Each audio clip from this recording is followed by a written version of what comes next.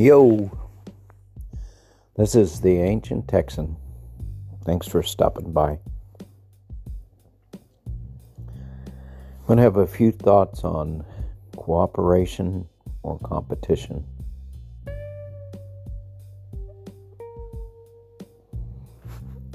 We live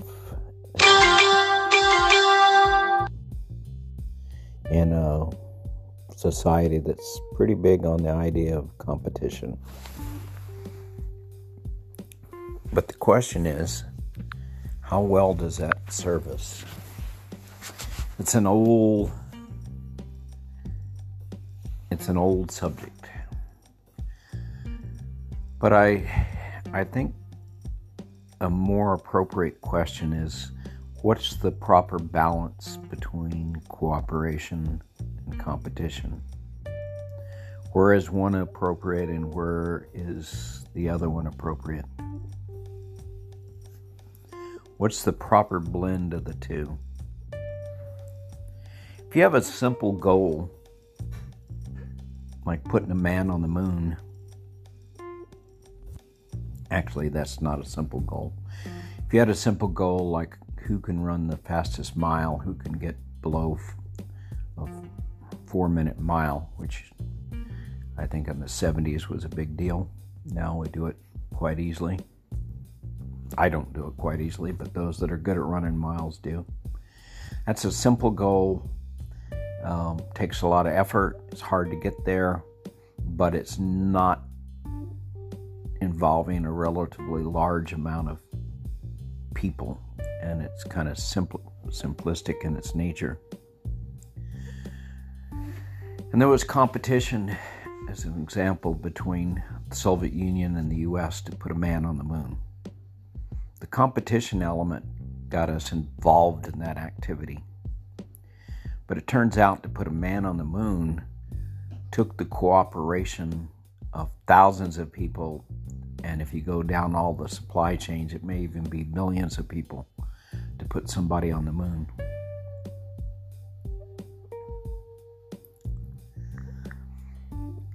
Thousands of workers, engineers, scientists made that happen. And gradually, the Soviet Union kind of went bankrupt, and we kind of lost our mojo out in space. Well, along came a guy with the dream to go to Mars, Elon Musk, and he set up SpaceX. SpaceX challenged the assumption of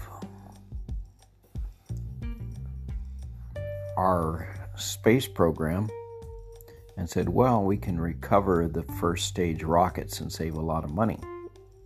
That made putting satellites into space a lot cheaper. Not cheap enough that they're actually going to make money doing it, and not cheap enough that they're going to generate enough cash to be able to go to Mars, but cheap enough that they're now deploying a bunch of rockets going to satellites going up into space so that they can have internet for the whole world. They're going to put thousands of satellites up there and have a worldwide internet, which is pretty amazing. But notice the blend of cooperation and competition in making the whole space program happen.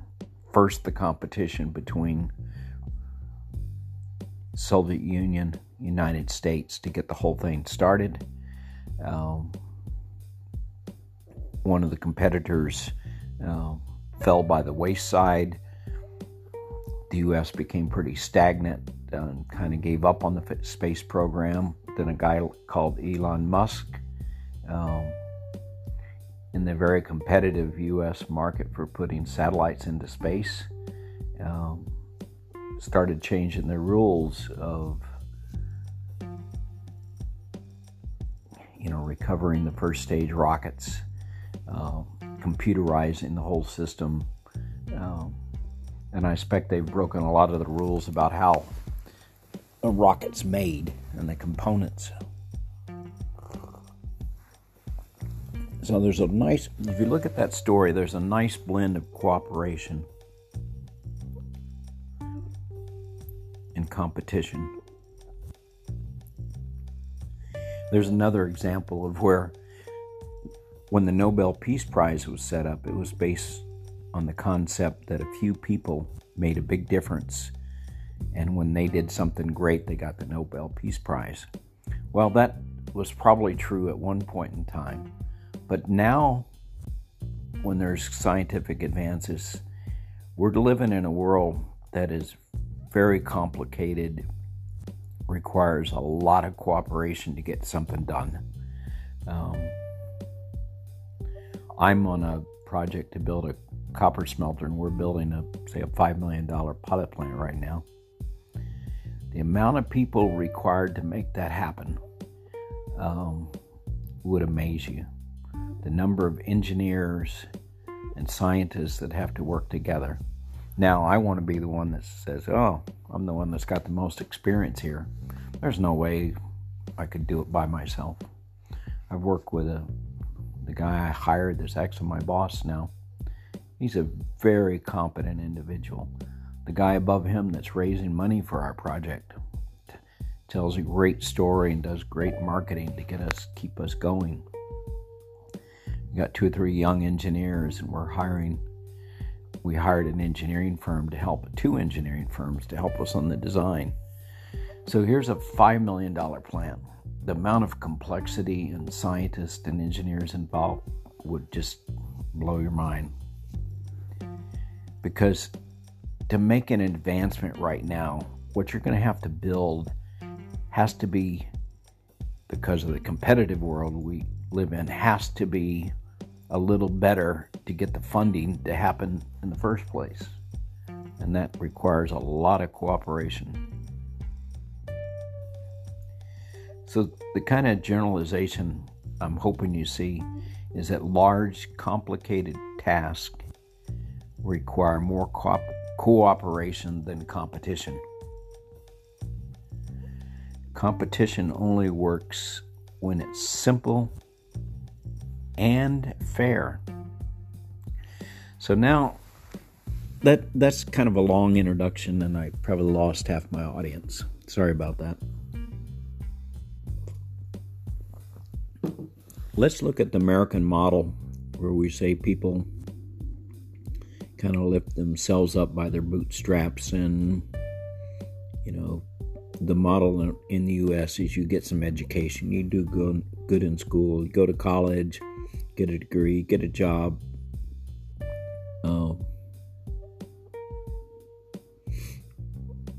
do well in your job, get good money, you have a nice life where you have a house and a car and blah, blah, blah. You know the dream. Well, and that it's based on a competitive model. You've got to do better than other people. You got to be smarter, get better grades, get into the best schools. It's all a competitive model. But for a competitive model to work, it's got to be simple and it's got to be fair. What's wrong with our system? Well, for starters, it's not fair.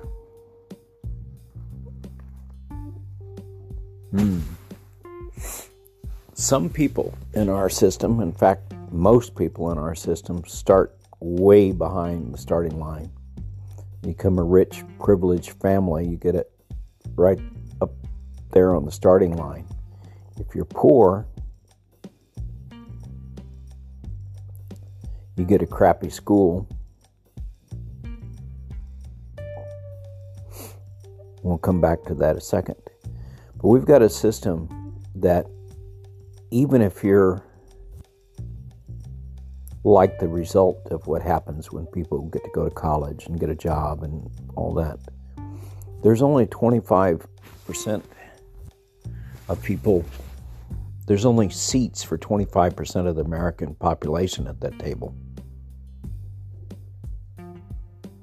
The other 75%, that road is not open to them.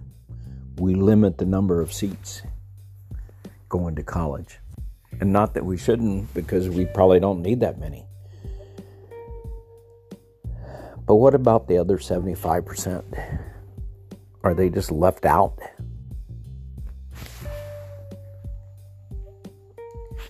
And I don't know if you've noticed, but upward mobility in the United States is now well below China. It's more chance that you'll improve your state of life in China than in the U.S. In fact, right now, it's pretty much on average, everyone's well-being, salary,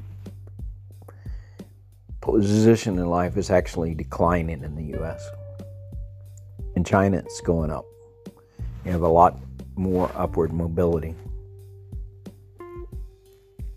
So I think we have to look at that 75% of the people and say, our competitive system for rewarding people for doing what they should, hard work, getting up every day and doing what they need to do and what they have an opportunity to do. Our society, our competitive society, doesn't take care of them. And there's some easy things we can think of to help that situation. Raising the minimum wage, some call it a living wage, having child care, having medical care, having pay for positions that nurture and care for other people, like nurses, teachers, child care, moms that stay home, take care of kids. But here's where we kind of have to break with a competitive model if we want to change things. We have to be willing to cooperate and be willing to pay higher taxes that goes for the care workers in our society. It's kind of unusual to think of cooperation perhaps in that way. You usually think of, holding hands and walking down the road together and, building a house together, or something of that nature. Habitats for Humanity, Jimmy Carter, I think is 98 now.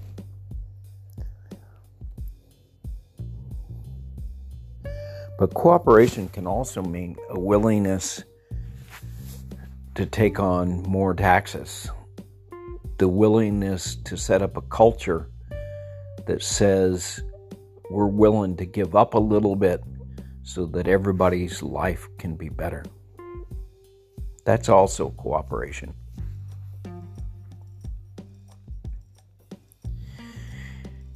And to spread the American dream and to make the dream accessible to everyone, we have to take care of the 75% that don't go to college. And we have to make it fair. We have to make it fair that someone in our society that works their butt off and does everything that's in front of them to the best of their ability is rewarded with at least the basics of life, like food, a roof over their head, I would say even medical care.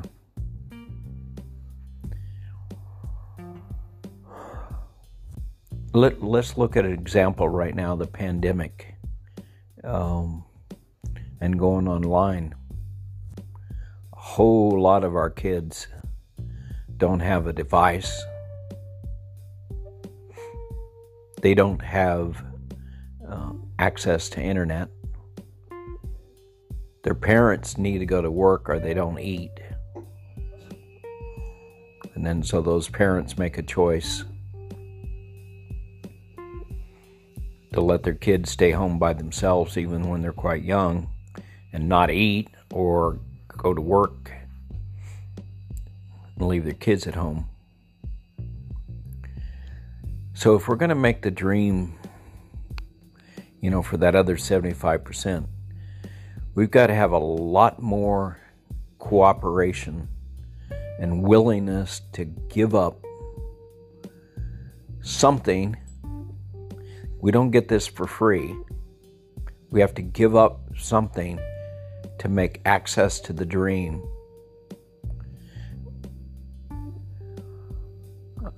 possible.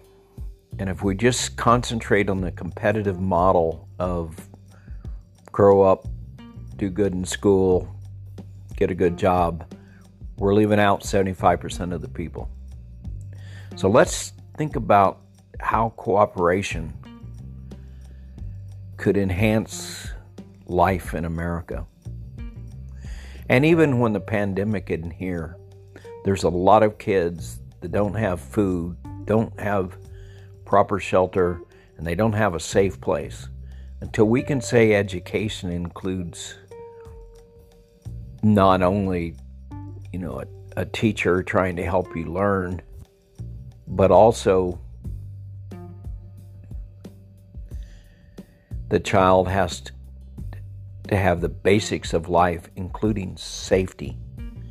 And as a society, we're going to have to be willing to give up something to make that happen.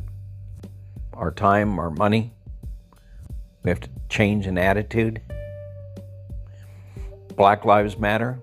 You're not going to solve that without the cooperation of a lot of us being willing to give up something to solve the inequalities that are caused by our competitive system in large part, and our attitudes about that system. We act like we have a fair system, but everyone knows it's not fair. If you start at, 100 yards behind the starting line on this mile race, by not having a safe place to go home to, not having food,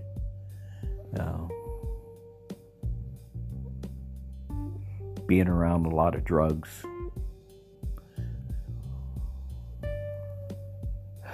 I grew up in a pretty fair, poor family, and I didn't realize how unfair it was, the competition from where I started. But I had a lot of good people. I had a lot of luck on my journey that helped me get out of it.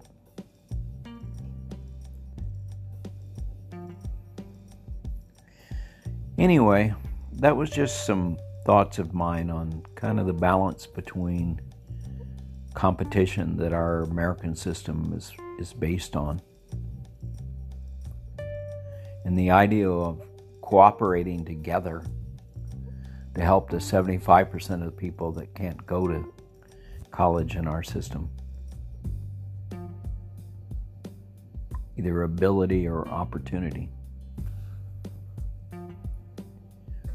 So I think we've got to start thinking of some serious ways to cooperate in this country. For instance, maybe everyone should have to give up 2 or 3 years of their life and work in public service, be drafted into it and work on it before you go into your career of making money. Maybe you serve in hospitals, maybe you tutor children, maybe you work in old folks' homes. But maybe you do all those care type jobs and the government gives you room and board, and it's like a Peace Corps for America. It's got to be a large cooperative effort if we're going to change this country. Pardon me. I get a little choked up just thinking about maybe America could cooperate and work together to change and make this a better country. Anyway, that's the ancient Texans' take on cooperation and competition. And I hope a few of you made it through that slow start to this talk. Hope you have the rest of your weekends good.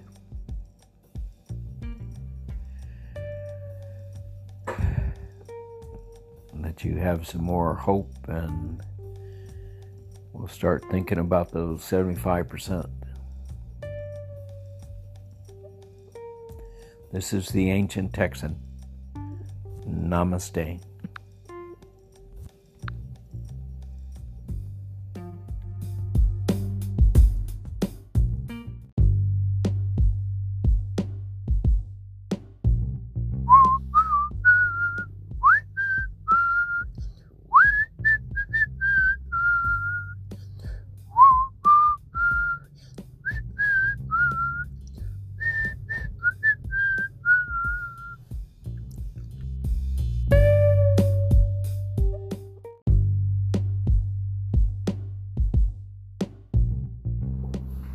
Yo, this is the Ancient Texan, an Earthling, hoping we all can learn to live and play well together on this small and delicate planet we call home.